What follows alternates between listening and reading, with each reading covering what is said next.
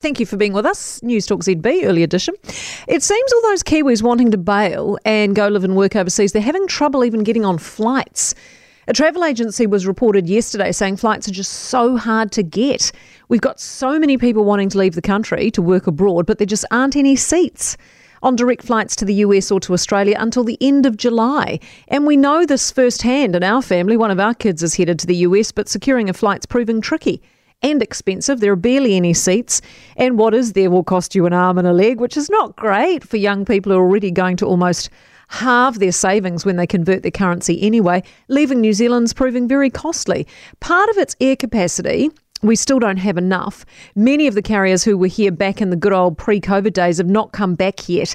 And despite all Air New Zealand's promises of putting on extra flights, there's still a woeful lack of them. So young people are a bit hamstrung getting out right now, and that's just the OE crowd.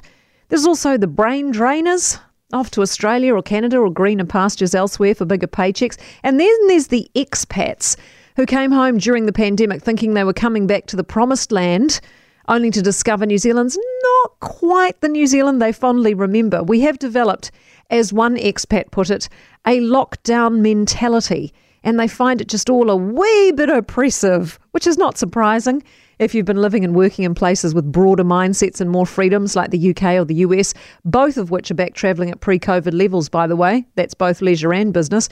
But we're the slowest to get international travel back up and running here in our wee hermit kingdom, mainly because we did lock down for so long and we were too slow to open back up. And our national carrier couldn't gear up in time for reopening because our government was too slow to give them any certainty on dates. Australia, if you look at them by comparison, its government gave Qantas a heads up on operating in plenty of time, made it a priority, which it should be, and dealt with the whole thing more efficiently. Hence, they got routes and flights humming way quicker. We dropped the ball, and it's still dropped.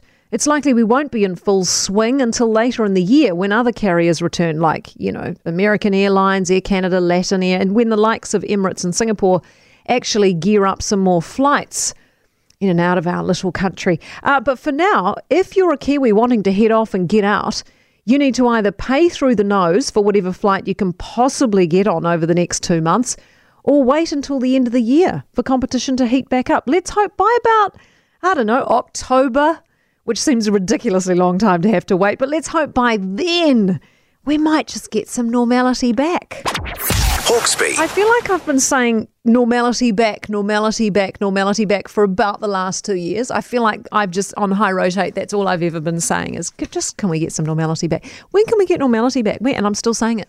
It's still not here.